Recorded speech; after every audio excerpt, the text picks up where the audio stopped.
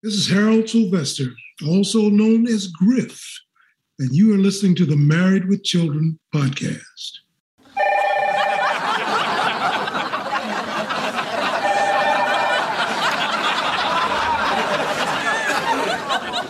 Merry Christmas. You're cooking with butter. Merry Christmas, butter baby. This is Shoe Horn O'Plenty. Let's rock. Thanks, Dad. Can I get a whoopin'? Whoa, No Man presents, live from the nudie bar, the Married with Children podcast.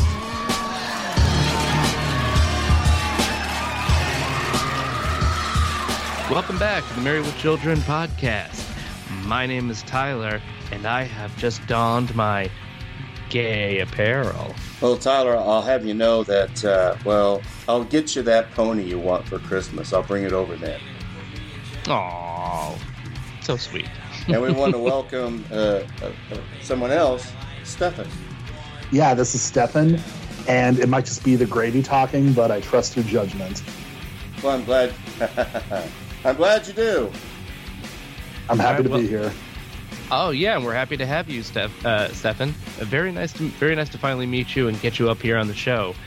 And before we begin, how about you just you can take this time to say anything you've wanted to say while listening to the podcast before. If I was ever on it, what would I say?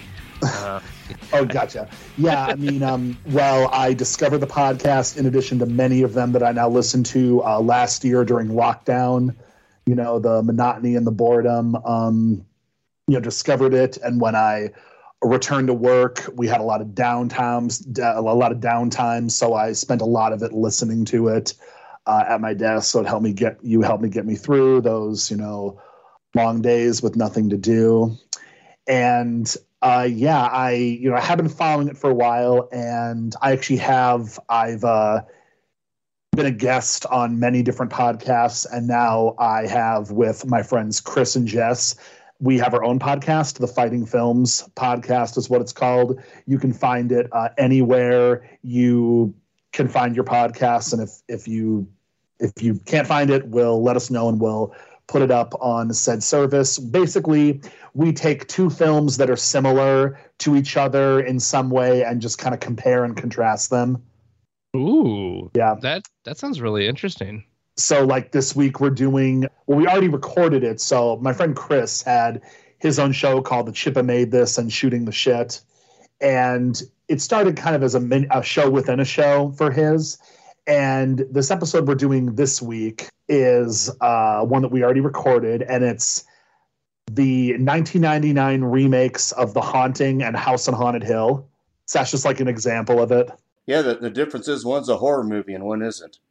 Yeah, one's a movie and the other one is something completely different. Yeah, well, basically, in my opinion, one is good and one isn't. Yes. Let's just leave it at that. I think you can guess which one. The answer might not surprise you at all. No, not at all. No. So Stephen and Stefan. Stefan. So what's your experience with Married with Children? So I remembered Married with Children in the 90s. I didn't watch a lot of it, obviously, because I was too young, having been born in 1987.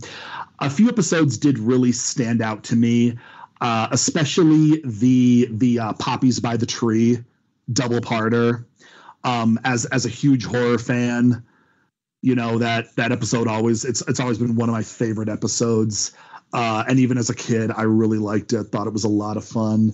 Yeah, and that's kind of my intro to that show. And this specific episode, I really got into the show when it was on syndication on Fox and FX around 2000. You both remember that, no doubt.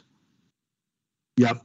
Kind of, but yeah. Okay. Yeah, it would air. They aired two episodes every night at the same time. Sometimes, rarely, the same episode would play. It was kind of funny. My friend in junior high named Peter was really into it too. And he actually mentioned this episode before I saw it. He's like, we were talking about episodes one day at lunch, and he was like, have you seen the episode where Peg's mom opened up the phone sex line at their house? And I'm like, no. This sounds interesting.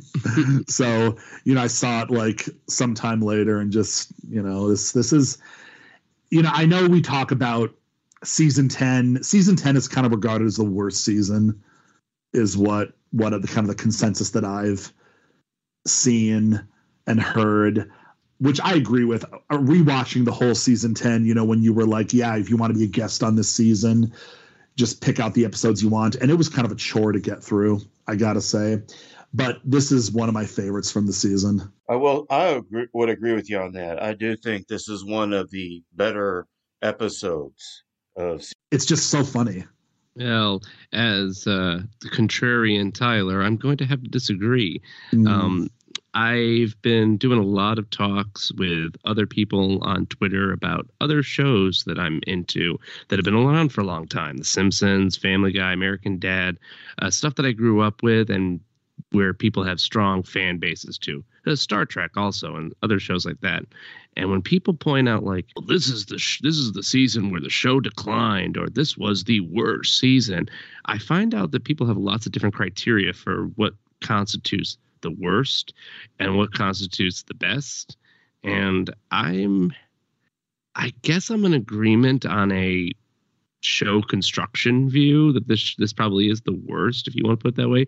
But if we're voting for how much fun we're having, I'm having a lot of fun with season 10. In fact, I think I had for season 9, I had not as much fun with the episodes that I've up till what we're recording now, as opposed to season 9. So it's interesting. I guess it all depends on your taste. Listeners, let us know what you guys think in the Facebook chat. I really liked your theory, one of these last episodes, about how the show, I think it was the previous episode that was just released this week or last week, about where you think that it was supposed to have ended in season 9. Mm-hmm. Yeah, and they thought it was to do with season 10. Yeah, I got the impression that this show just constantly, like, they just kind of expected each season was like 50-50 whether or not it was going to keep going. Exactly. And at this point, the Simpsons were flying out. People were not tuning in as much. So I'm sure, and I can't even imagine the weird Wild Wild West version of the Fox network at that time. So I'm sure they were worried, and I can just imagine. We're contracted for this many episodes. I mean, what are they going to do? Worst case scenario, they pull us. So let's just have fun, do what we want. So I really do think the actors, producers, and the whole creation crew is having a lot of fun. And I do believe, even on the worst episodes of the season, I do see a lot of natural enthusiasm from the cast. Like, I do think people are having fun. I would say except for Enemies. With the exception of that one. Yes. Yeah, exactly. And one thing I was going to add to that, I wouldn't call season 10 a bad or the worst season. I like to refer to it as their weakest. Much better. Oh yeah, I mean, it's still fun. I would say it is, in my opinion, the weakest season, and I'm also not one of those people that said the show jumped the shark with season 7. I think it jumped the shark more in about season 8 with the writers' changes, when it just became more wacky and cartoony, and even then it wasn't bad. It just was different. Yeah, it never jumped the shark in a way. I mean, The Simpsons jumped the shark when they sent Homer to space. I'm only bringing up The Simpsons because it's a great comparison, because the shows were airing simultaneously and had a lot of creativity. Season 8. That before? Okay, that was before The Principal and the Pauper. Oh, that was. Oh God, that was the one I thought made him jump the shark. Yeah. Okay. A lot of people consider that the jump the shark moment. So, Stefan, thank you very much for joining us on the show. It's nice to know that you have a similar kind of background with Married with Children as we all have, and I'm very looking forward to hearing how you fared with I Can't Believe It's Butter. And I think that So it should segue us into the actual episode. Holiday feasts. So you're having another imaginary Christmas dinner.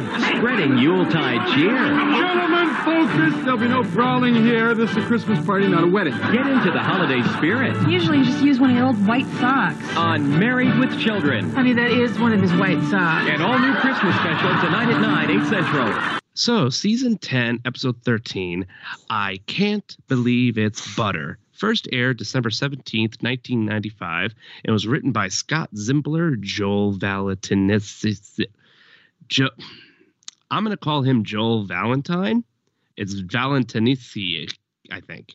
And, of course, our friend of the show, I always want to say this, our friend of the show, Michael Moye, and directed by Sam Oriender.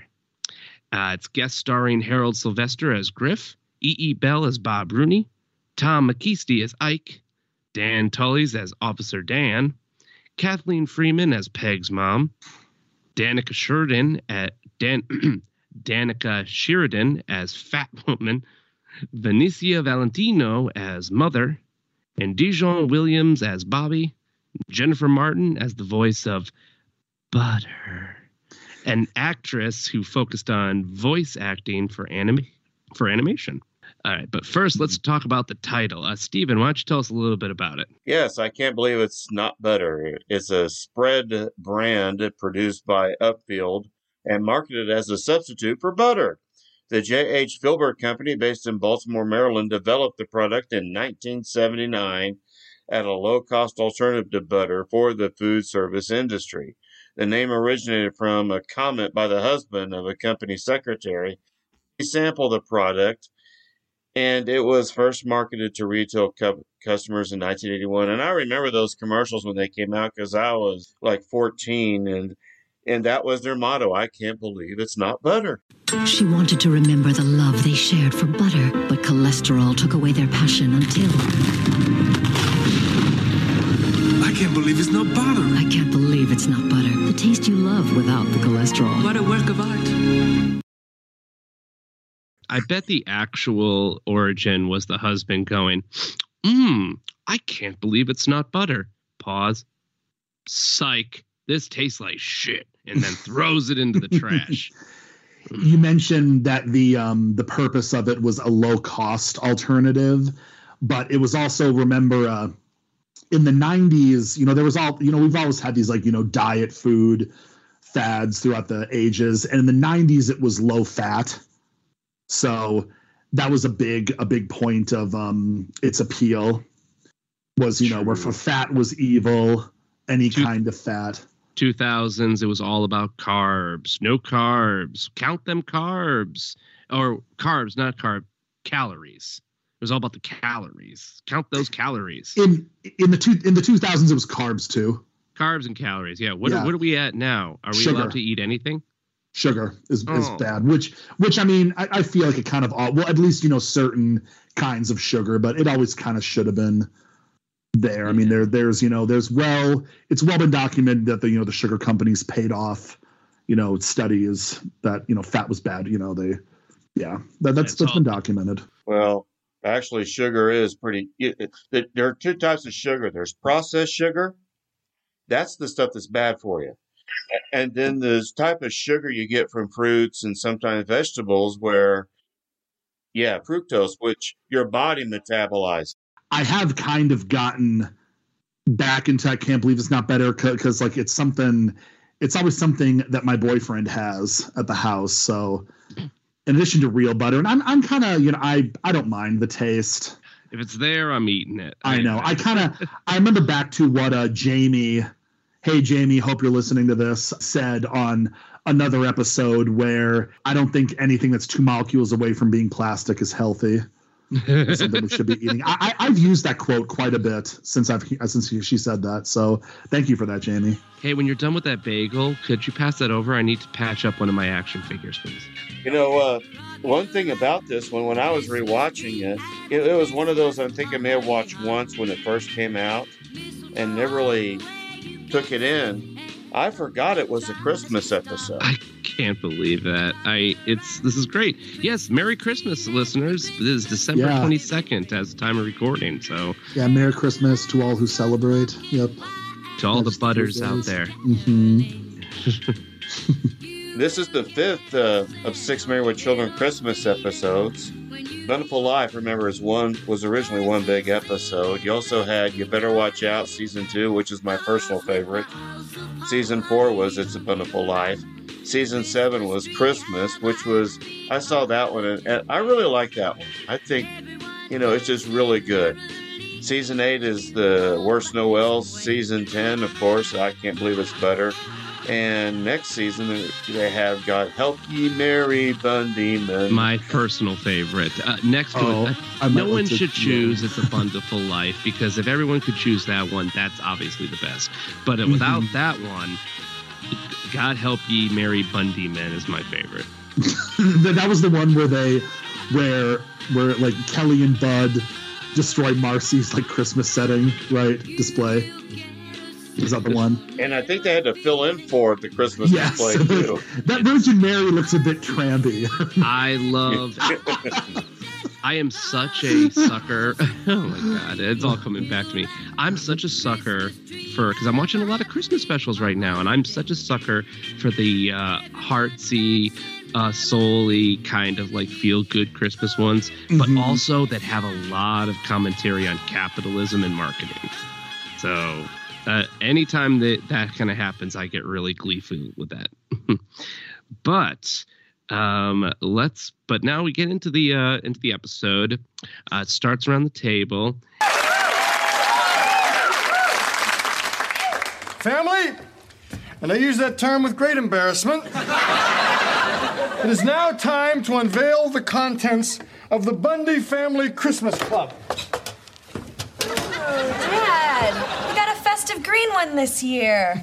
Usually you just use one of your old white socks. Honey, that is one of his white socks. See how it matches his tee? No. Thank you, Rudolph the Redhead Couchwit. Anyway, once a year, the working members of the Bundy family, namely me, put aside a small percentage of his paycheck. Namely nothing. And at the end of the year, opens it up to buy Christmas presents. Namely garbage. Dad, why do we go through this pathetic charade every year? You know darn well Mom's Jimmy the Lock and spent all the money on herself. And remember, Stephen, wasn't the Bundy Family Christmas Club already mentioned? Yes, that was used in the fourth season Christmas episode. And that was It's a Bountiful Life, because he did have money put away in a Christmas club. But this year it's going to be different. Who here knows what a Christmas club is? Oh, isn't that where morons put money in the bank to get 2% interest instead of the normal 5%? Yeah. Yes, and we weren't on that episode. Alex and the crew were still doing strong, so I'm not sure if they talked about what a Christmas club was. They probably did, but just in case listeners haven't gone back and don't want to, Christmas club was a little thing that banks did back when people still trusted them, to where you would put money in to a special account that would give you a higher interest rate. And the whole idea is you could put money in, you wouldn't touch this money until Christmas came out. This probably also helped stores and marketing and merchandising to see how much capital was going to be unleashed onto the market. And now with sales and deals, I'm not sure if people still do that anymore. Do either you guys have a Christmas club? I've never heard of it. It's like a shorter term like CD account kind of. Kind of. I think it's a professional version of what Marge Simpson does when she pulls that jar of money out of her hair. I think that's just what it's like. It's the Christmas money.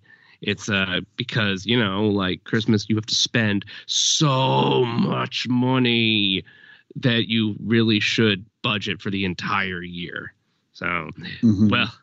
In all honesty, I do have a club savings account. And yes, I put what I call my Christmas money in there along with vacation and other stuff.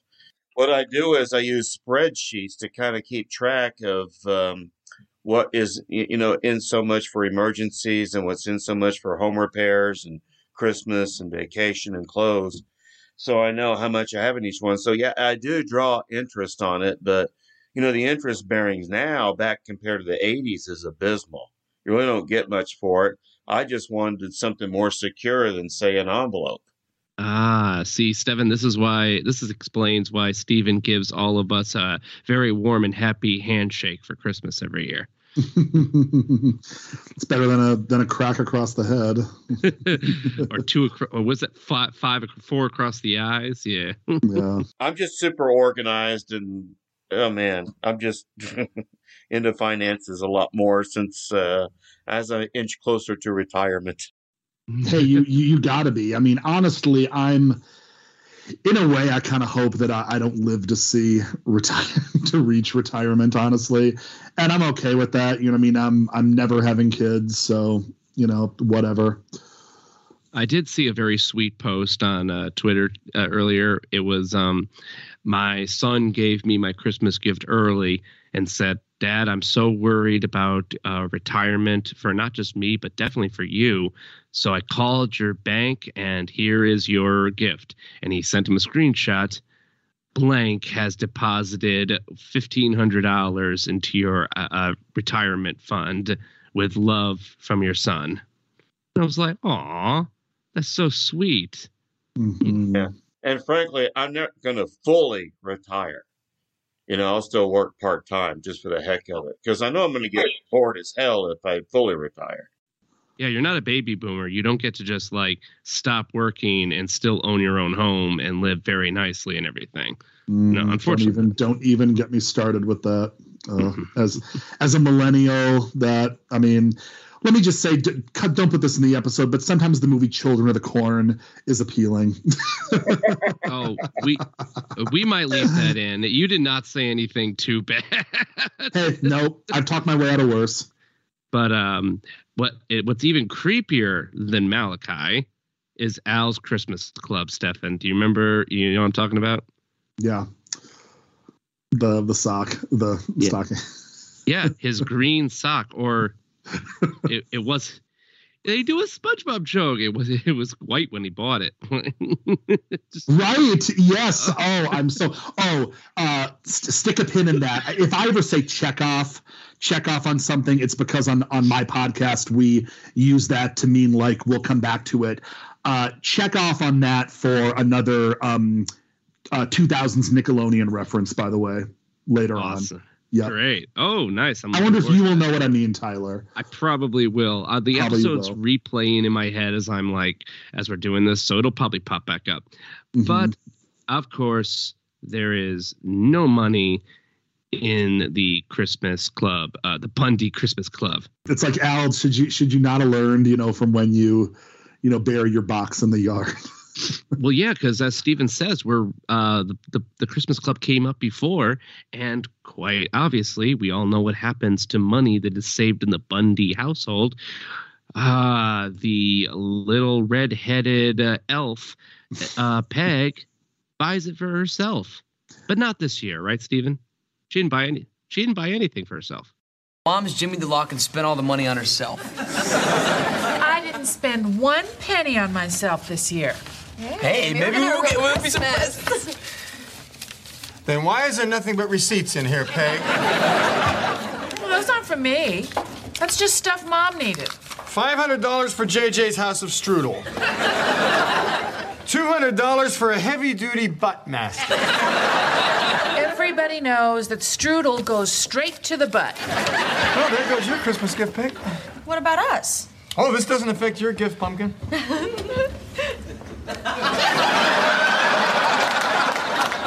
Merry Christmas. Merry Christmas. I had to give you one of these for Christmas. This year, she's Rudolph the Red-Headed Couch Wit. Thank you. I was hoping one of y'all had it. I love that line. I missed the wit part at the end. I thought twit or something. I'm like, either way, it's true. I thought twit too, but no, it's great. But no, nope. She swears that she didn't buy anything for herself. It was all stuff that Mom wanted. Oy. Right. Can we talk about Peg's shirt in this scene? It doesn't fit the Christmas season. No. But it fits Peg's like persona perfectly. Yes. Katie Sagal just must have a storage unit filled with all the outfits that she got from Married with Children, and I bet she wears them quite frequently. I will say that even as a kid, when I first watched, this episode and first watched Married with Children seriously in general, it always, even though, I knew I was gay, I acknowledged that, I acknowledge that, Peg / Katie Sagal, is an attractive woman. And I'm always like, Al, how come do you hate, being with your wife? I mean, it's like, I don't know. I mean, there's other things. Stefan, I'm curious, and I've been hoping we would get specifically a gay male on here, because I always wanted to ask. There's plenty of straight men drooling over Christina Applegate. So I want to know, since you recognize that Peg is an attractive woman, is there some part of you that sees what might be attractive about Al Bundy? Yeah, being serious. Working class guy, I suppose. I've heard his hands for some reason, that he's got like I get that. Big man, working man hands. Mm-hmm. I will say I always found David Faustino pretty cute. I've always been into short guys. Right in your pocket. Yeah, I mean, it's evident with my boyfriend is 5'4", and I'm like 6'4.5". Oh my! Wow, you're a tall king in your relationship. Mm-hmm. Yeah, he's a short prince. All right, so we're back to the episode. Okay, so the big issue with the Christmas episode for this one, and she features heavily, pun intended, very heavily in the episode, is Peg's mother, who is currently, if you're just watching, Fair Weatherly through season 10 and don't know this, Peg's mother is living upstairs. And I love this. Some people might hate it. I love that Peg's mom is upstairs. I so much, just a voice. She brings so much joy and happiness in my life to see how much everyone in this universe, with the exception of Peg, absolutely despises this person so much. Yes. So Peg's mother is putting a big burden on the household. Again, none of these puns are intended. It's just there. $500 for JJ's House of Strudel, $200 for Heavy Duty Buttmaster.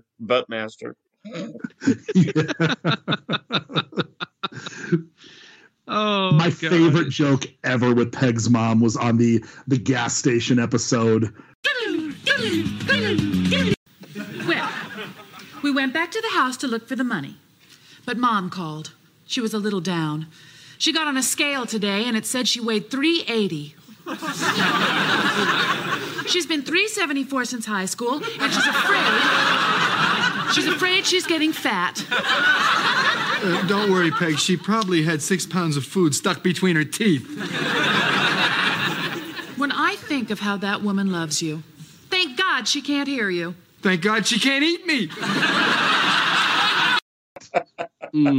Yes. I think that's one of my favorites too, Stefan. That's just hilarious. I finally found my notes, guys, and my notes sync up the episode in my head so I can see what shit happens next. All right, so the reason I brought up the handshake earlier, guys, was one of my favorite jokes ever about how poor they are. Is Kelly going, "Will this affect my Christmas gift?" "Oh no, pumpkin," and he just gives her a handshake. I don't think Christina Applegate knew what Ed O'Neill was going to do, because she looked legitimately like, wait, what? And the audience, too, just loses their minds. He's like, "Merry Christmas to you." And then turns to Bud, "And Merry Christmas to you." And for the first time, I don't think I've ever seen this before. As you guys catch this, Al really looks like he's about to backhand Bud, and not in a funny way either. Yeah. I don't know. That yeah. Yeah, you're right. I never thought about that. Yeah, and Bud, like my dad never hit me like that, but he definitely threatened a couple of times, and they would make me jump. So I'm like, ooh, that's gonna hurt. But yeah, like it's very contentious. You can tell the family is not in a joyful mood, and absolutely Al is not either. Come on, Cal. Let's go. We'll have to raise our own money for Christmas presents this year. You know what this means, right? Yeah, the shell-shocked vet and the blind girl routine. That's right. And this year, don't sit there reading People magazine. I was not reading it. I was looking at the pictures. I forgot about this. I'm just looking at my notes again, where when Bud and Kelly, like, well, we have to make our own money this year. And then he's like, don't be reading People magazine and pretend to be blind. I wasn't reading it. I was looking at the picture. Oh yeah, wasn't that our intro, Steven? Like, yeah. Oh, okay. I'm sorry. Moving forward, it transitions now to Al at his workspace. Fa la la la la la la la, fa la la la la la la la. Excuse me, do you have any pumps in my size? Yes, I do, but the Society for the Prevention of Cruelty to Shoes would not allow me to sell them to you. You get coal in your stocking on Christmas morning. And I hope you get slim fast in yours. Now, we're about to have our Christmas party here, so would you mind eggnogging on out? Happy holidays! And not doing much work because they're having themselves a little Christmas party. I mean, do they ever do much work? Well, I mean, no, but they're usually pretending. This time they're literally just starting up a Christmas party. And no ma'am, oh God, kill me dead. A no ma'am Christmas party. Can you think of anything more depressing? Like, no. I love another really good fat joke Al makes. Fat woman, do you have any pumps in my size? And Al says yes. But the Society for the Prevention of Cruelty to Shoes would never give them to you. Let me give them to you.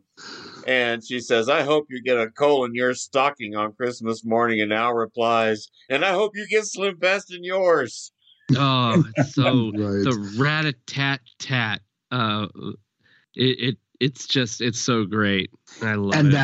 that woman is Danica Sheridan, who previously played a fat woman in the season before, right, where it was earlier in the season, right, where they opened up the gym, the aerobic studio. Yeah, and that she is a part of my favorite Al Bundy fat woman joke.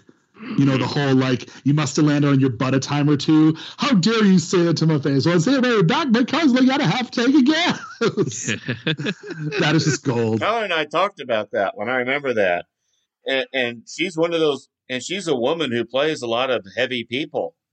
It's just on purpose.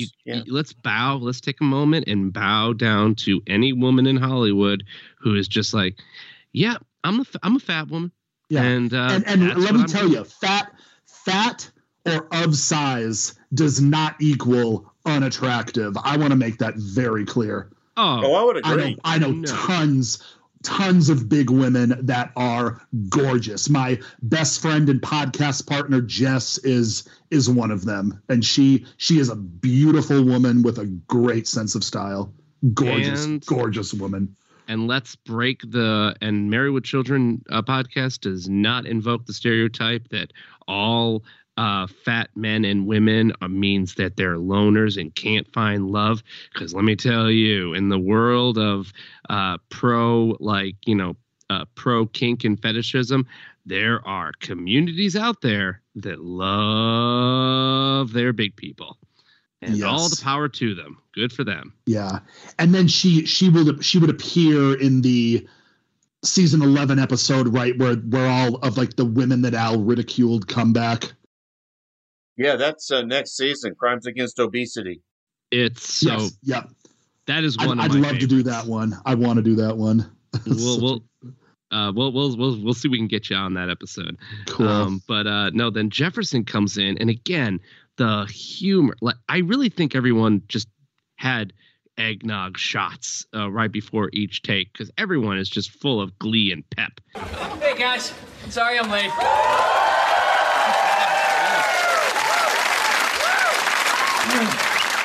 I had to ditch Marcy down at the employment office. God, what a depressing place. All those people out of work, huh?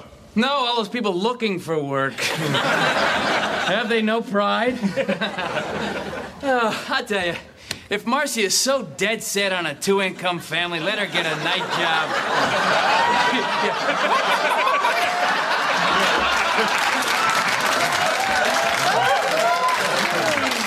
Jefferson, you don't really mean that about Marcy, do you? Oh, as sure as I'm skimming money off her mutual funds. Oh, I tell you, it'll be a cold day in hell when my paycheck and heels outsmarts me. Well then, prepare to make snow angels with the Prince of Darkness. Marcy. Marcy, I can't believe you followed me here from the employment office. Look, Oh, no, don't apologize. The damage is done.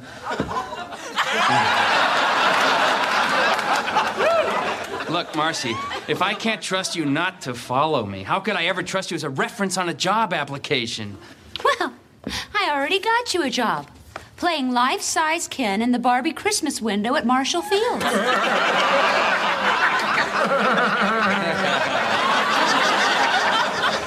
Okay, but don't blame me, Marcy, if your sick obsession with work drives me into the arms of a life-size Barbie. Because Jefferson comes in and he's so mean to Marcy. Like, well, you got to remember, first he said he had to ditch Marcy down at the employment office. God, what a depressing place. Exactly. Yeah. My paycheck on heels. I will say, though, about, maybe it's just like I find the good in people, or I've, had experiences that are atypical. But when I've gone to government-run agencies, like such as the DMV or unemployment office, in my line of work, I can be unemployed for long periods of time. They're pretty friendly. The people there are pretty nice. Yes, they are. It's just a horrible. Well, it's job security is what it is. Anyway, but then I love it when Jefferson says it's not because that there are people out of work; it's because all those people are looking for work. Yeah, that's quite right, Jefferson. Very topical for 2020, 2021. Mm-hmm. Yeah. Absolutely. Mm-hmm. And he suggests that if Marcy wants a 2-income family, she can get a night job. It's just like Becky. Right. Yeah. And then we get to the classic sitcom trope where, the person that they're mocking is right behind them and hears it. Before our time, though, Bundynomics. I said it in my head, but I couldn't say it out loud. We call that, Stefan, Bundynomics. Right. And then Bundynomics, y'all did the episode where you analyzed the money situation on that show, which I love doing that for like The Simpsons and this show. And it's like, this family could never afford like the stuff that they have with Al's salary. It's like, absolutely not even in the 80s or even before, pre-Reaganomics, you couldn't afford it. But real quick, I want to mention something that I thought was hilarious when Marcy is behind Jefferson, is Al is trying to alert Jefferson, and one of the ways is he tries to flap his arms like a chicken. I didn't see that the first time I watched it, and I was like, because normally Al doesn't give a crap. But the fact that he just, it's so beautiful. And then Jefferson just repeats it. And then real quick, I got to mention this because Jefferson has a line that comes back later in the episode. He says to her, "Look, Marcy, if you can't trust me not to follow you, how can I ever trust you as a reference on a job application?" And then she responds, well, I already got you a job playing a life-size Ken in the Barbie Christmas window at Marshall Fields. Beautiful. A life-size Ken doll. We'll have to come back to that later in the episode at the end. Yeah, I was like, they better come back to that. I want to see Ted McGinty doing that. Yeah, that was missed opportunity, but whatever. I mean, there's only so much he'll humiliate himself, I guess. I just want to say that the whole sitcom trope of like, you know, where the person you're talking smack about is right behind you and hearing everything. It's so overused, but it's still so funny. I think the best version of that joke ever was on the show Futurama, where Bender is talking smack about their boss, and it goes like, Bender, aw, is she behind me? And it goes, no, I'm in front of you. And she was standing right in front of him the whole time. I don't remember that episode. I'm amazed I forgot that. Oh, it's really good. Yeah. Is she behind me? No, I'm in front of you. You're looking at me. And then we have to talk about Griff. When he comes in, he's got that kid wrapped around his leg. Well, now that the wives and deadbeats are gone, let's start this Christmas party. Yeah, the tree is trimmed, the halls are decked, and Ike has donned his gay apparel. Take that back, you glorified night watchman. Gentlemen, focus. There'll be no brawling here. This is a Christmas party, not a wedding. Besides, we can't start till Griff gets here from his new part-time job.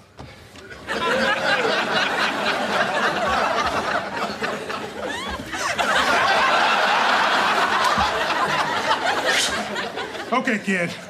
If you let go of my leg, I'll bring you a pony on Christmas morning. Excuse me. Why did you say that? I specifically told you he couldn't have one. And I specifically told you tips were encouraged. Come on, Robbie. The real Santa's at Kmart. I was talking about the kid on that little boy, and then his mother came in. She was pretty hot, and I liked the little exchange that they had. And then she says, come on, Bobby, the real Santa's at Kmart. That dates the show right there. I was at our last Kmart closed last year. They closed early. They were going to close anyways due to the city tearing it down to build a new stretch of road through the property. But they closed early after the George Floyd riots, if you remember hearing about that in Minneapolis. Yes. Yep. Because the whole place was ransacked. I last went there in early 2020. Holy crap. Depressing. Yep. Like many failing businesses and franchises, you're not going to find them anymore except in Australia with Matt and Annabelle. That's where we send all of our failing businesses. And it's actually not that, like it's a separate entity. It's not owned by the Sears Holding company. They're just like, hey, let's make some guy in Australia is like, hell yeah, I don't have to follow American rules. I can make a Kmart here. There are, as of this recording, only 6 left in the continental U.S. and then 4 in the Virgin Islands, 1 in Guam and 1 in Puerto Rico. You know, I just read that the other day. Thank you, Stephen. And Married with Children listeners, if y'all kick in some more money for Patreon, I'd say, what do you think, Stephen? $1 each more person. We could all, the podcast could buy one of those 6 Kmarts. Maybe. I'm sure they're very cheap right now. And then we find out about Griff's problem. Merry stinking Christmas. Hey, Griff. Where's your Christmas spirit? My ex-wife got it in a divorce settlement. Along with the house, the car, and my entire collection of Pam Grier movies. Oh, yes.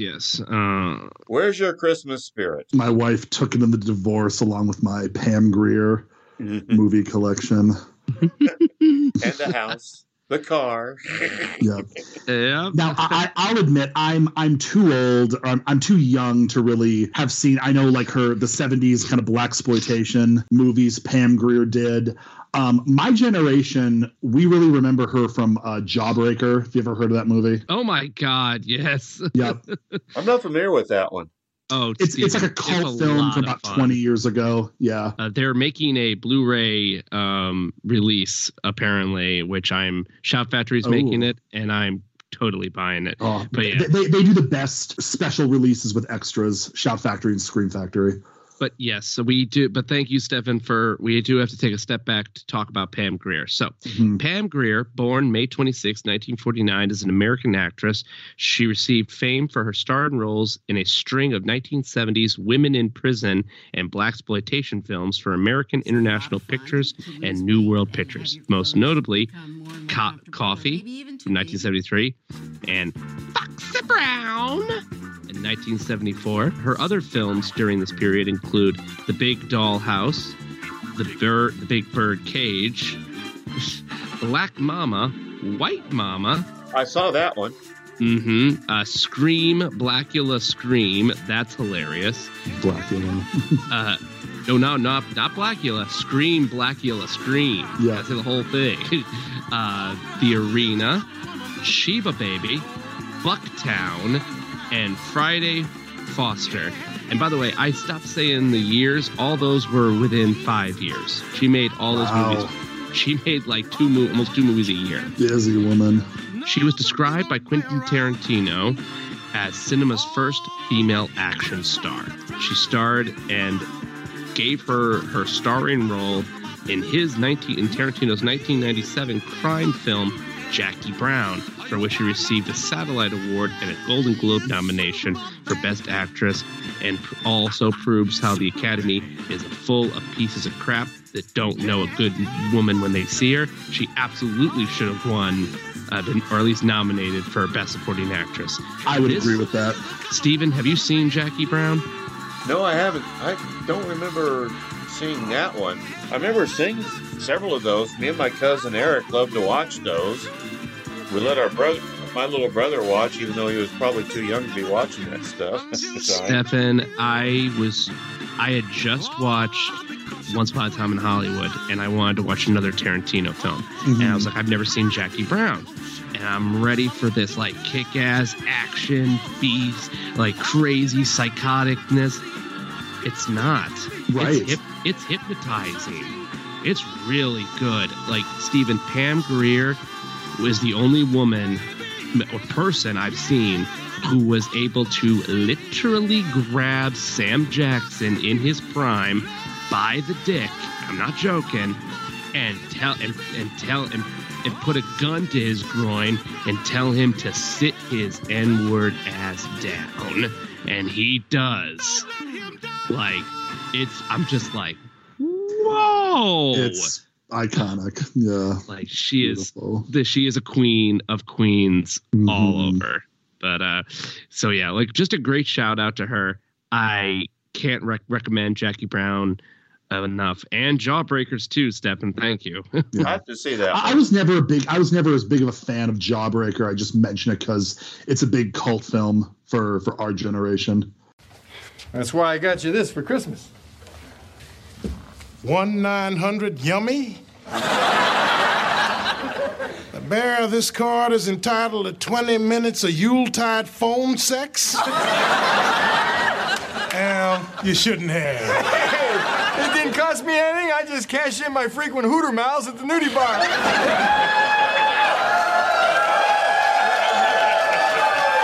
Al, meaningless, no-strings-attached sex is the last thing I want right now. That's the only thing I've ever wanted. So Griff is so down in the dumps. Al offers him this card. It says 1-900-YUMMY. The bearer of this card is entitled to 20 minutes of Yuletide phone sex. Oh, God. It's disgusting. I can't believe they got that past the censors. Like, that.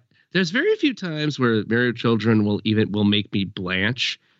That made me blanch, where I was just like, oh, like, or what's the old state? The We Hate Movies podcast has a really good thing where they'll say, like, I've got kids here. That's an I've got kids here. 1-900-YUMMY.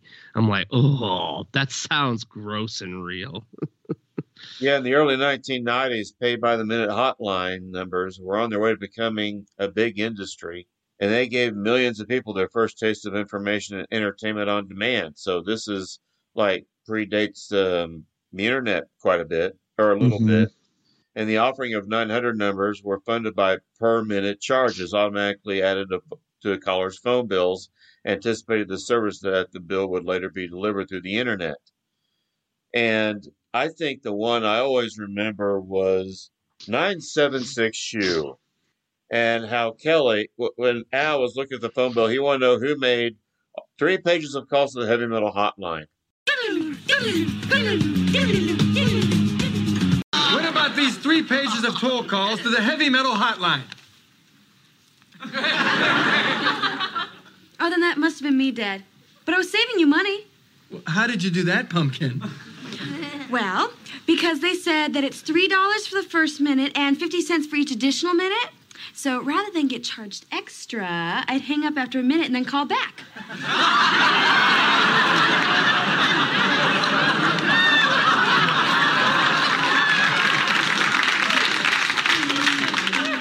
Well, at least she's trying, Al. Oh, God. There's a... Oh, Kelly. And then Al gets the great idea to have a shoe line. Anybody here ever dial one of them numbers? Hell no. Even as a joke? No. No? Anybody have a parent who got in trouble for calling one of those? But Peggy was using Dial a Stud. There you go. Somebody, we never found out who in my house in 1998 to 1999 was, but somebody put charges. It's so great. It was like one of the last times we got charges to the account, and my mom was like, who the hell ate up $250 at 1-800 Skin, or like something like that, like NIC Skin or something like that. And I was like, what's that? And she's like, that's a inappropriate phone line, Tyler. Never you mind, Tyler. Exactly. And we had, like, my uncle had stayed with us during that month. Same with a couple of my older cousins. So it could have been it could have been my dad. Like, we never found out. But oof. See, today with the internet, you just Skype and, you get, and it's great. It's free interactive porn if you want. I mean, that's what OnlyFans is for. Like, just. Yeah. I mean, it's all, and it's all consenting adults. It's a beautiful thing. You vet, it's like there's a paper trail. True. And all the guys are sitting. We should have mentioned it's not just Griff. Bob Rooney's there. Ike's there. Jefferson is still there. Officer Dan. And Officer Dan as well. They're all there for their Christmas regalia. And I think it's, is it Ike or Bob Rooney that is donning their gay apparel? Oh, that was Bob Rooney. Yeah. Bob Rooney, yes. And then Bob Rooney and Officer Dan. Oh, I love that. You glorified rent-a-cop. Like, ooh, you don't say that to a cop. Like, that's some fighting words. So I just love, you see there's a lot of hostility in No Ma'am right now that hopefully is going to be, calmed down by 1-900 Yummy. Right. They always have their like fake out brawls that dissipate after like 1 second. Yeah. There's it's the heterosexual men letting off steam. I guess I just always pictured Officer Dan though as one that you just don't make fun of. And it was just a good on Bob Rooney just for like coming back at He looks like a guy who would just be like the butt of the joke all the time and not say anything. And I kind of like that he turned around and was like, hey, F off on my awesome, ugly Christmas sweater. Yeah. You're here too, you loser. So and then you remember that I thought it was kind of funny how they were all gathered around them. Oh yeah, like all gathered on the phone like a bunch of 10-year-old boys. Yeah, that's what I was thinking exactly. It's a bunch of little kids circled around, and then they identify themselves. Wait, let me have Come on, Hey, Ike! Don't be selfish. Put it on the speakerphone.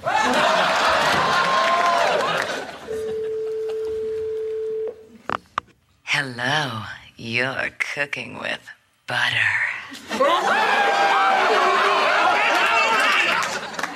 Hey, Butter. This is Hot Pants. Ooh, Hot Pants. Why don't you come closer and melt little old butter? Oh, hold on. I got to think about baseball. Hey, Butter. This is Double O Shoe.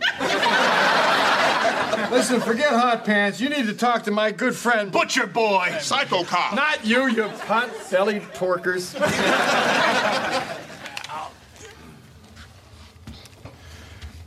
Hiya, Butter.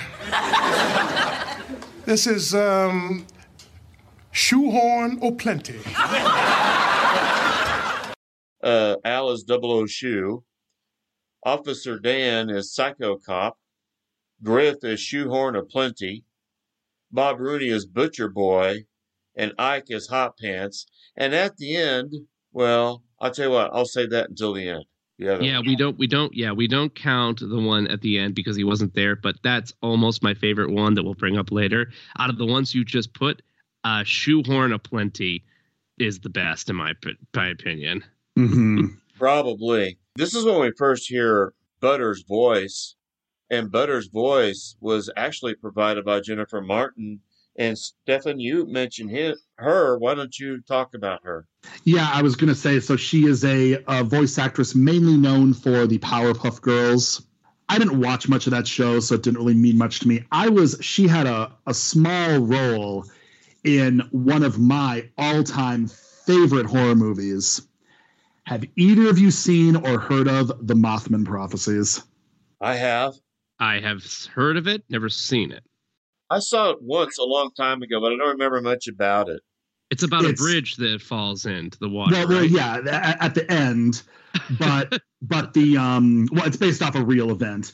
But the movie, for a horror movie, it's very emotional and deals with like grief and loss, but in the backdrop is this like town that is seeing this spiritual entity.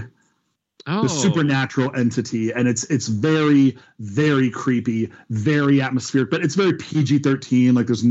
There's virtually no violence, but it is good. I'm trying, because like Stefan, I'm trying to remember. I think I've gotten the Mothman Prophecies, the Zodiac Killer, and the image of the cover art of the Silence of the Lamb box all meshed up in my head.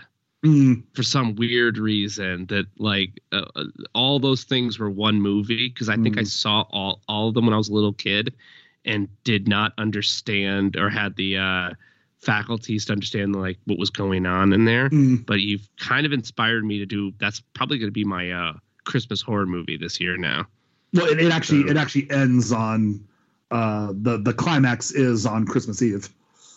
Funny Perfect. enough. So it's very creepy. And like I said, the true story behind it was Point Pleasant, West Virginia, which my dad and I still hold it against him to this day. We were driving through there to get we were within 40 miles, so it appeared on the road signs. We were dropping my sister off at college in DC, and we were driving back, and we had to stop at every friggin' Civil War battlefield that he wanted to go to.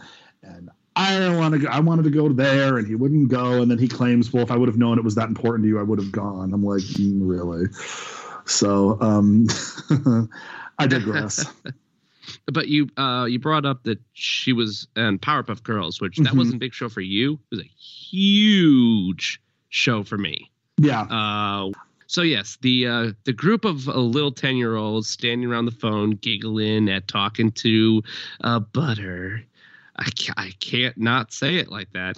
Oh, you want me to do my impression? I've been practicing. Yes, let's hear it, Stefan. Merry Christmas. You're cooking with butter.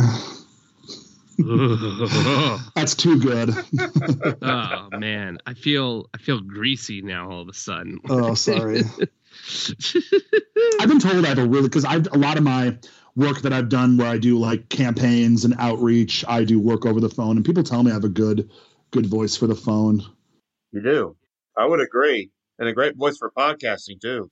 Yeah, I mean, I have experience with that. Her character was Miss Bellum.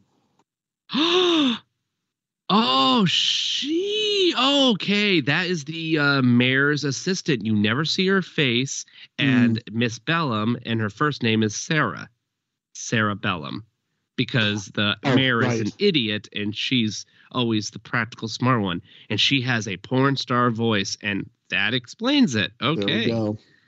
Mr. Mayor, the Powerpuff Girls are down the hall. I'm like, wow, okay, thank you. She's had a lot of, let's see, she was in like Johnny Bravo, the Men in Black TV series. The Men in Black TV series? Yeah, I never watched that. Didn't know that existed. Yeah. Every successful property got a TV show and a cartoon show in the 90s. Most of them sucked. Okay, but so all the boys have their fun with Butter, and one particular No Ma'am member becomes a little bit too enthralled. So poor Griff. They're making this as comedy, but this is actually a real thing that can happen to people who get into these, like, and same thing with My OnlyFans and other types of like services where people offer this kind of comfort, and there's nothing wrong with it, you know, like, yeah, it's nothing wrong with it, but at the same time, it just, no, Griff, don't do, there's no easy way to do it. And I kind of like, it's something that I'm going to give props up to this episode, that Al and really nobody shames Griff for this. Like they deal with it with actually a lot of tact for Married with Children.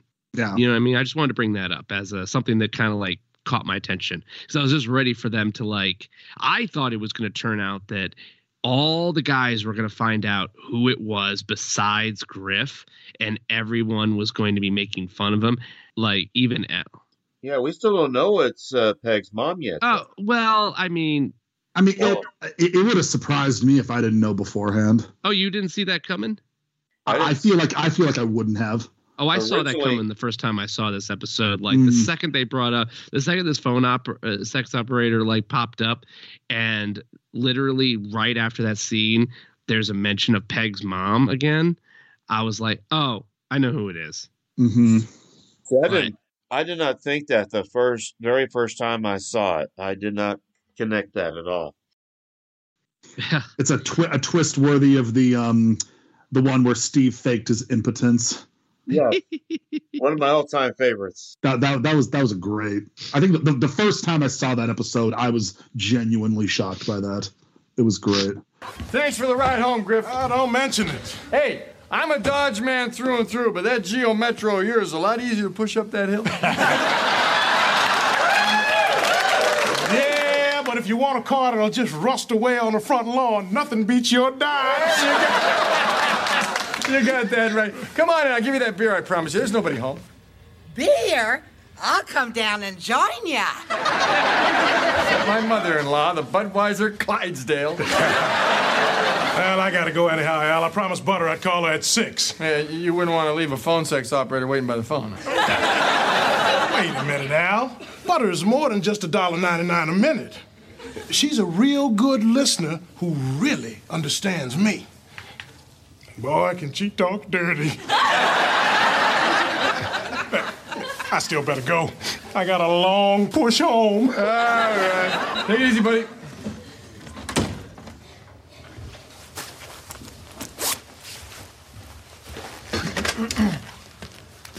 $1,900.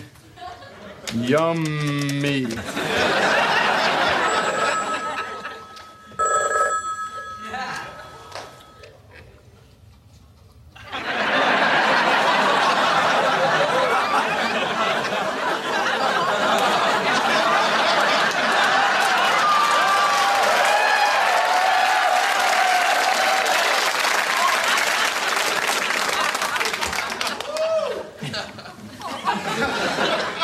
$1,900. Yummy.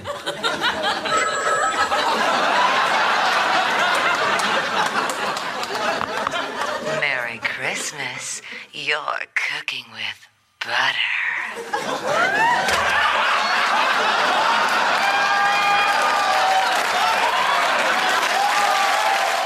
We are back at the Bundy household.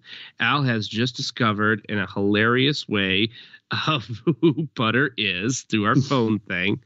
And he does rightfully. Ed O'Neill's just a great physical actor. The look, he just wants to kill himself right this minute. And real quick, you mentioned Ed O'Neill's performance. I loved it. The look in his eyes when he connects it, and the movements he made. I mean, it was 100% physical movements, like a derangement almost. Yes, like I said, facial expression. Yeah, and oh Jesus, that was great. But Al doesn't realize that's Peg's mom until later. He's at home and he's calling Butter, and he hears the phone ring upstairs. His own phone rings. Yep. Yeah, and can that happen? Yeah, you can get a separate line. Yeah, even back then, because I know some people who have done this where they have like a roommate or like a relative living there or something like that, and they need their own phone line, and there's just there's a different cadence to the ring, and you can tell it that way. Oh, well, that I know about, but later in the episode, Griff is just talking like it's Griff and Peggy later, but I don't think a call was ever made. I think they just picked up the phone and were talking to each other on the same line. Well, that's what I thought. They would have to dial it. If they did that, then we just have a continuity error. Yeah. That's what I thought it was. But yeah, I was like, you know what? I haven't had a landline phone since I was 12. So maybe I didn't know. Maybe they did something weird that I didn't know about. It kind of reminded me of the other trope, the scary movie trope of the call coming from inside the house. Yeah. But comedically, which again, another overused trope, but it is still effective. Hey, it's a trope you can't use anymore. I know some Gen Zers that I work with that because that new Scream movie is coming out, a lot of my horror fan Gen Z workers who are like 15, 16 are watching Scream for the very first time. And they're like, they didn't get why it was so horrifying to have the parents listening to their daughter crying on the line. And I was like, oh, I thought that was more sad than anything. Sad. I was like, I had to explain to two of them. I was like, oh no, like it's horrifying and sad because she's not just anywhere. She's very, very close by because it's a landline phone. And they were like, oh, and they're all connected to each other. Oh, I never thought about that. It's something you wouldn't have to think about from the time period. So. Also, we're 2 days late, but happy 25th anniversary to Scream, one of my favorite movies of all time, and one of my gateways to horror, and a lot of my friends, their gateway to horror. It also revived horror because horror pretty much died in the 90s. Oh God, yeah. With the exception of like Candyman and New Nightmare, horror was dead in the 90s until Scream came along. I love New Nightmare. Did you like it? I love it too. Okay, thank you. I'm glad there's other people out there that love it just as much. It's great. It critically got very good reviews. It just underperformed at the box office. Yes, guys. Yes. But Stefan, we have a very important question for you. Sure. What is your favorite horror movie? It's Scary Movie. And I mean, Scary Movie. Fuck off. Scream. The Moth and Prophecy is definitely up there. An underrated one is Wrong Turn, if you've heard of that. That's a good one. Yeah, the early 2000s. I was blank on a bunch. I know I have a lot more that are great. The New Invisible Man is great. Oh, I love that one. That was the last movie I saw before we went to lockdown, pandemic lockdown. Yeah. I know I could go through my whole horror collection and just like show like, oh, there, yeah. I have a soft spot for a lot of found footage. When done well, found footage is effective. Oh, Hell House LLC. I'm sure you've never heard of that. You have. I love it so much. So good. So good. The House of the Devil. How about that one? Good one. Yeah, a very slow. Another good slow burn horror movie, The Invitation. Yes. Yeah. And you found footage, Stefan, The Visit, Shyamalan's one of his best since The Sixth Sense. That was a good one. That was good. Yeah, real quick, check out the Skeleton Crew podcast and Horror in the House of Salmons.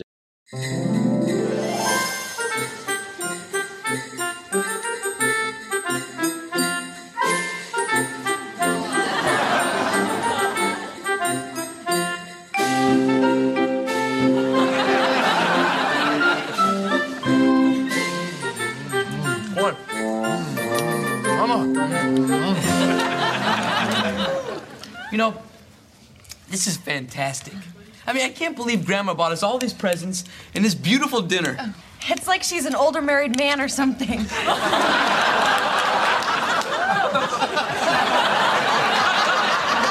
Peg, who would have thought that your mom's 1-900 number would have bought us our first real Christmas?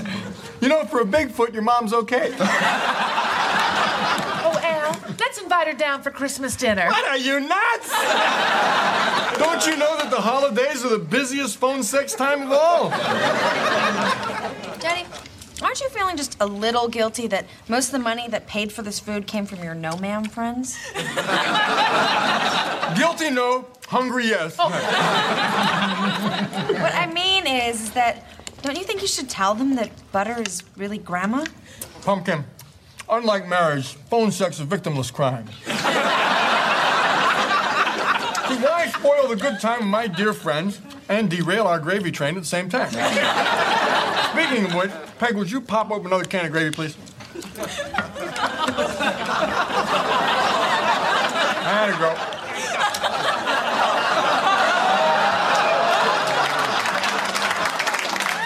Dad's right. What they don't know won't hurt them. Besides, when you dial those 900 numbers, all you really care about is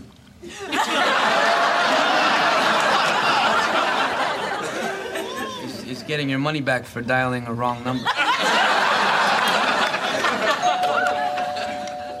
could that be? Ah, maybe one of the neighbors found out we had food. We eat fast. All right, I'll get it. Just pretend like nothing's happened. I love a line because, like, this episode goes by really fast after this. Kelly makes a really fun announcement that, and again, I love it that they're only making fun of No Ma'am, the group. They're not singling out anybody. She's like, Dad, doesn't it kind of, does she say sad or creepy? Because I would say creepy, but I guess she says sad that all this money that, because like Peg's mom is making bank. But she seems to be only making it off of No Ma'am members, which says they're all calling her continuously. Yeah, I forgot how funny that. I forgot what episode that line was. I'm like, oh yeah. It's a really great one, and another evidence of really good Bud and Kelly acting for 5 seconds, and then we don't get them again, really. So. Is in any other sitcom, you and the audience would totally be on board. Where it's going, of course, it's the wrong thing for him to take advantage of his friends and to not tell them. But for some reason, only this show, I was 100% on board. Absolutely don't tell them. Well, of course, he's eating. Whenever he's eating, he doesn't mind. Oh, yeah. But that even in other episodes where they've profited off of stuff that they obviously shouldn't, we're happy they're doing that, but we know you shouldn't. And that's the joke. In this universe, I got no issues. I'm on Al's side 100%. The mother is actually taking care of the Bundy family using their No Ma'am wank money. Oh, it's wanker money. Technically. Yeah. Get it? Yeah. Made by a wanker from wankers. Or wankers. Yeah. By the act of wanking. Really? The only one who brings it up is Kelly. You don't think you should tell them that Butter is really, really Grandma? And Al goes, Pumpkin, unlike marriage, phone sex is a victimless crime. The only time you call phone sex lines is when you... And I love when the show does this, when someone says something they shouldn't have and everyone looks in silence. Yeah, they're like, and I think it's kind of like I see this as a recurring thing with Bud. I can think of at least 2 or 3 other times when he says, or the reason why they have letters in penthouses, so after and they look at them. And then there was another one, but I can't remember exactly what he said. But yeah, he embarrasses himself. Seems to be a running gag. I want to just point to a bit here when they have dinner. They still have, even, like however many seasons later, when they're like growling for their food, and that's for Lowell. Okay. That was in the one where they go to the fancy restaurant and they get and Peggy and Al get stood up by the kids. Oh yes. And then the England one where they're at the hotel. Yeah. They both still that's good continuity right there in the writing. Hey, good call on that, Stephen. I thought you were going to bring up the oil can spout they were using for gravy. I wondered what that was and why that got such a laugh. I'm like, okay, is that not? I mean, I've never had gravy straight out of the can, so I don't know. I'm like, is that? I'm like, huh? You never had I'm guessing the Bundys do not own a gravy boat, so yeah. They should have an oil cow spin. I remember using those when I was little. My grandfather would have me use one of those to get the oil out of the can to pour into your engine. That's how they used to do it. But so yeah, nobody seems to really have an issue with the way Mama Wanker is getting her money, and the only issue is poor Griff. Mm-hmm. Hey, Al. Hey, Griff. How you doing? Oh, so you're having another imaginary Christmas dinner? Yeah, well, it keeps him happy, Thanks for stopping by, buddy. Now, wait a minute. I need your advice. I've been talking to Butter a lot lately. Al, she is more than just phone sex. She is a beautiful human being. I never thought I'd say this again. I think I'm in love.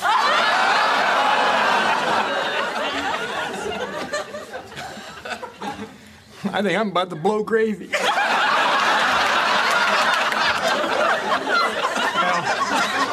I want to ask her to spend the holidays with me.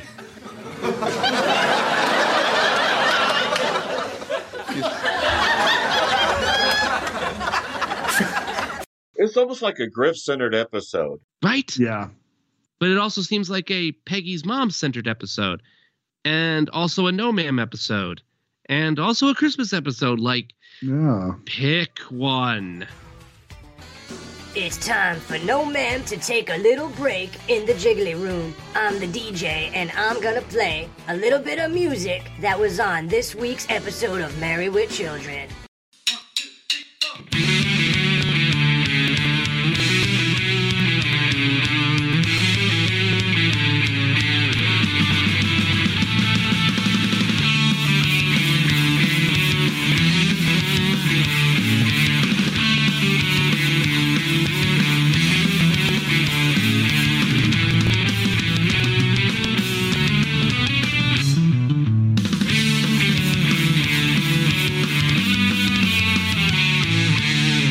When he shows up, he tells Al that he wants to marry her. He's going to propose to her. He's going to call her at 6. And I got to call her now because you can't leave a phone sex woman waiting by the phone.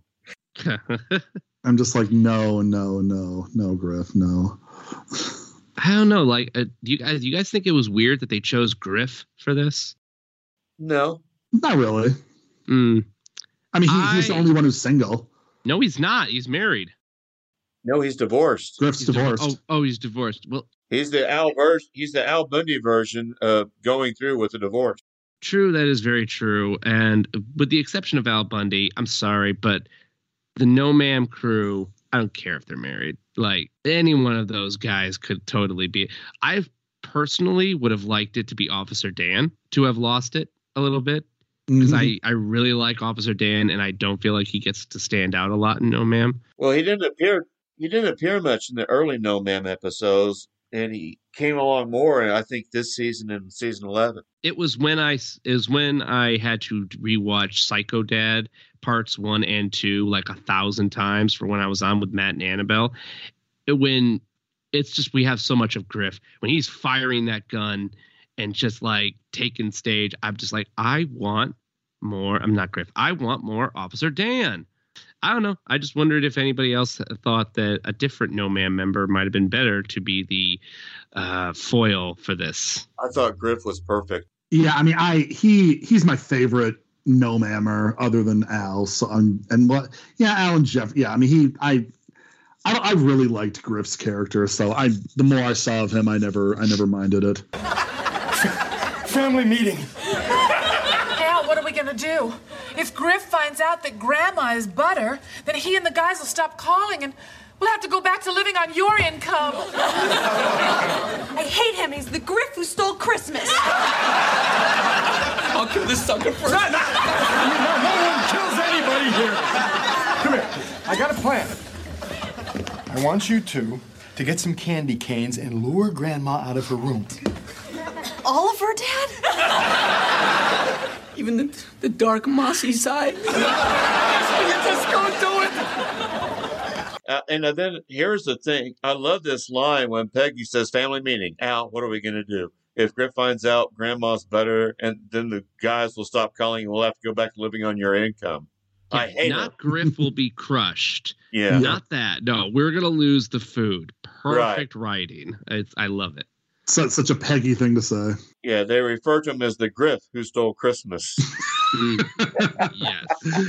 You're a mean one, Mr. Grinch. And then Al tries to hide the meal.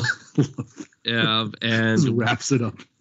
And they set up this pretty much the last act of the show. Hey, I want you to go upstairs and talk dirty. Oh, Al. You mean like this? Thank you, Peg. The one meal I've had in months, I won't be able to keep it down. You said to talk dirty. Not to me, you candied yam. To Griff. I want you to go upstairs. When the phone rings, I want you to answer it, pretend you're butter. Then I want you to tell him that your love can never be.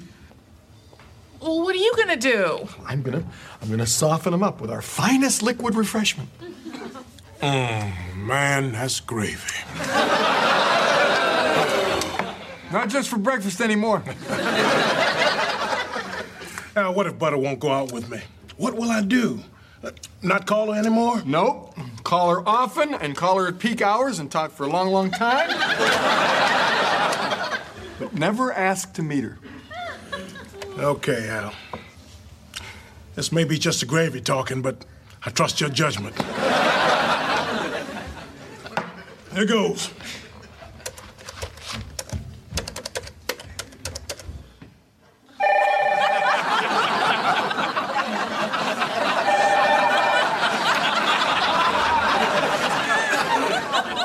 Merry Christmas. You're cooking with butter. Merry Christmas, Butter, baby. This is Shoehorn O'Plenty.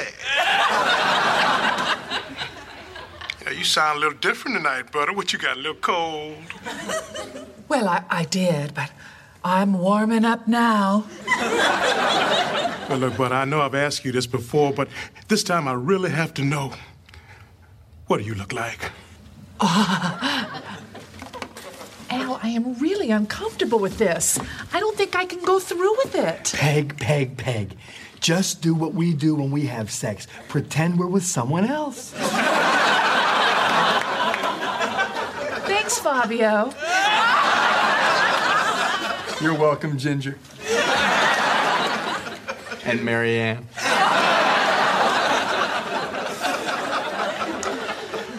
What do I look like? Well, I am statuesque, with flowing red hair, and a booty that your hand just aches to grab. Butter, you okay? Oh, yes, I'm fine. It's just that chronic pain in the butt I live with. Butter, I gotta ask you this before I lose the nerve. Will you come spend the holidays with me? Oh, well, I'd love to, Mr. O'Plenty. But it's against company policy. You see, we phone sex employees live by the highest moral and ethical standards. Well, I'd make it a Christmas you'd never forget.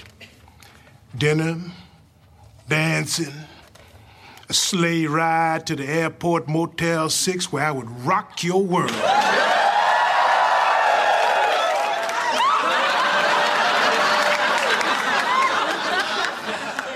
I'll be there in half an hour. Al, I'm leaving you.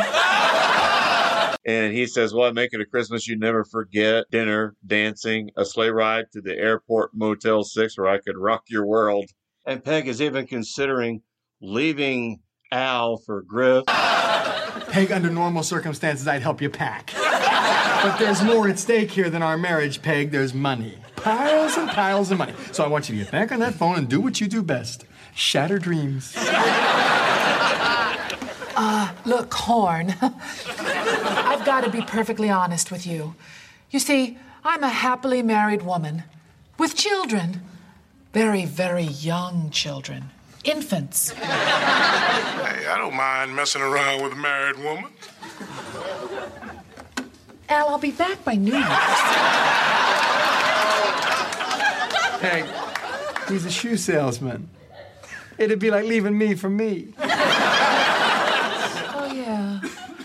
Because Griff is just laying it slapped onto the table, and Peggy's like, Al, I'll only be gone a few minutes. Like, Peg, if it was up to me, I'd help you pack. But we're trying. It'd be like leaving me for me, which I don't agree with. Griff is a step up from Al. But that's a really good description. He's like, Peg, he's a shoe salesman. It's like leaving me for me. And Peg only cares about, money, obviously. So yeah. Oh, it's so great. But no, they work it all out in perfect, like, sketch comedy actions. Griff plays his part perfectly well. Thanks for talking me down, Al. Listen, Mr. O'Plenty, you know, it's easy to get carried away on the phone. But it's all just a fantasy. You know, my husband may not be much, but he does keep me in bonbons, and I don't have to cook or clean or even know where my kids are. Yeah, well, I guess I can respect that. Can we still fool around on the phone sometimes? Oh, yeah. We could do it right now. Al, you got to listen to this. No, I don't. It does end with, but we can still fool around on the phone, right? She goes, oh, you bet, baby. So the gravy train's still gonna be going as far as this point. Yeah, and man, he doesn't even realize what kind of a kink he's doing here right now. That he's talking to he's not talking to Butter. He's talking to Butter's daughter. Like, yeah, this is doing it for somebody out there. Like, I wanna point out two things that I thought were great. When Griff comes in and they're all sitting at the table and he's like, "You having an imaginary Christmas dinner again?" Oh yeah, I thought that was funny. And then when we see the inside of the room that Peg's mom is staying in, there's that giant display case of food. Her room needs to be the title card of the episode so people can see all the stuff. Like, it's great. It's glorious. So I never thought we would go up there. Right. I love it when sitcoms do that, where we see like now we have the posts where it's like the layout of your sitcom houses, you know, where you do that. That's cool. Yeah, we finally go to the place that we've always heard them coming from. And then the guys show up and everything looks great because they're all headed to the nudie bar. How'd it go, buddy? Well, she won't go out with me, but all is not lost. You know, she reaffirmed the value of cheap and meaningless sex. That's a gift I will always cherish.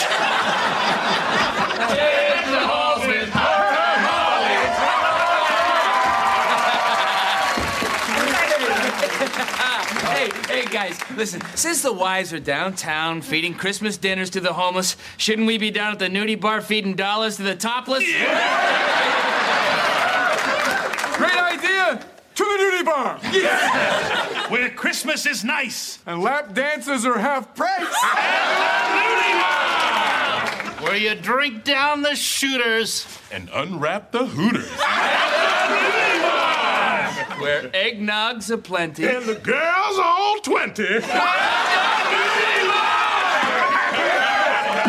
Where the music stinks and they water the drinks at the nudie bar.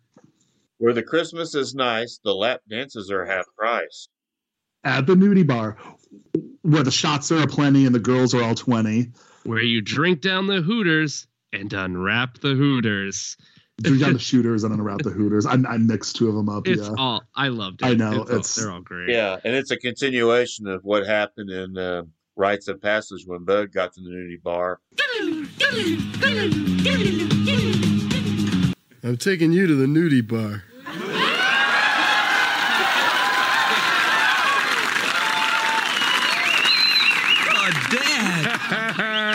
My father took me just as his father Jebediah Bundy took him. Seems that throughout history, all male Bundys and looking at hooters that don't belong to them go hand in hand. I knew you loved me. Yes, the nudie bar. Where the music stinks and they water the drinks. The nudie bar. Where the girlies dance in their underpants. The nudie bar. Where you see their butt and their trap stays shut.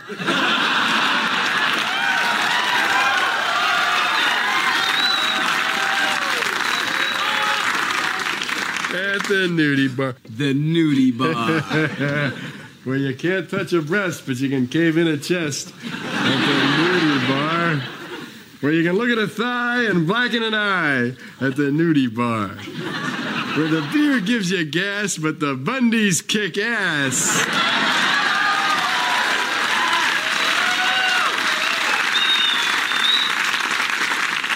At the nudie bar. But, dun, dun, dun. I recognize those voices. Butcher Boy, Psycho Cop, Hot Pants, Ken Doll, Shoehorn. It's me, Butter.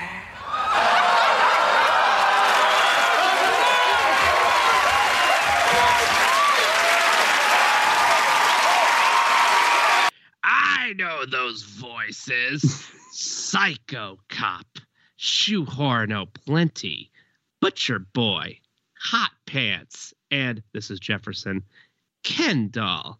It's me, Butter. Ah! And Al just shakes his fist. Oh, I fucking, and you know what? It's not even her. I'm not even gonna knock her like beating everything out. She just like overheard all of her favorite people. Like, I love it. Right, and it's like, but at that point, it's her fault. She, yeah, I'm kind of surprised that she didn't recognize Al's voice when they called her initially. She's a professional. Yeah, you don't think about this stuff when you're on the phone. That's just a fact. True. She was told to earn her living, make some money. Yeah. Now, Kathleen Freeman, who voices Peg's mom. I thought it was Roseanne Barr, but yes. Kathleen. Yeah. So Kathleen Freeman, she was on one of her final voice roles ever was on a Nickelodeon show called As Told by Ginger. In the early 2000s, she played one of their teachers. And when she died, they wrote it in on the show that her character had died. Oh, that's who she was? Yep. Oh, okay. Yep. That's amazing. That was her final role.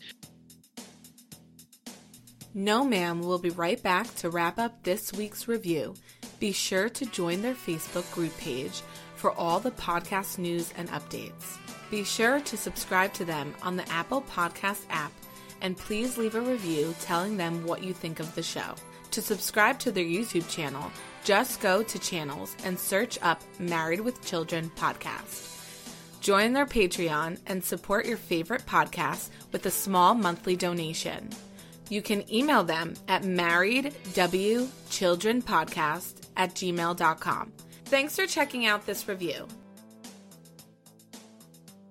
Okay, so, Steven, how many times are you going to call Butter on this episode of Married with Children? I'm going to call her 4 times. I like this episode. I thought it was a pretty fun Christmas episode. It's not perfect. It has a few flaws. I think the flaws are mostly in how Peg, again, is regulated to the sidelines, which she is quite often in the latter seasons. And even Bud and Kelly really don't do a whole lot. They do some. You know, Christmas is about family. But I did like the positives. One, it's more about Griff, more about No Ma'am. And you know me, I like the payoff at the end. That was a great payoff. 1, finding out who Butter really was. And 2, when she reveals herself to the guys at No Ma'am. So, 4, I'm going to call her 4 times. And hang up after a minute and call back then. Tyler, how many times are you going to call Butter for this episode? I am going to call Butter. Originally, I was only going to call Butter twice. But because you guys reminded me that this was a Christmas episode, which I kind of forgot, I am changing it to 4 times as well, because I'm really, you guys know, if you listen to me, I really do harp on story and episode construction, because by season 10, I don't care if you were checked out, you should know how to do this easily enough. And they're still messing up. They're still not incorporating your main cast members. You're building stuff up that doesn't really pay off as much as it should later, much with the idea of Peggy's mom earning all the food, and that just seemed to like come out of nowhere. I kind of forgot that was the motivation of not having Griff find out. In my mind, I remembered it. We didn't want Griff to find out because it would kill him. And nope, it's just because we want to keep eating, which works, but at the same time, I kind of forgot about it. But Christmas episodes are different. They have their own rules.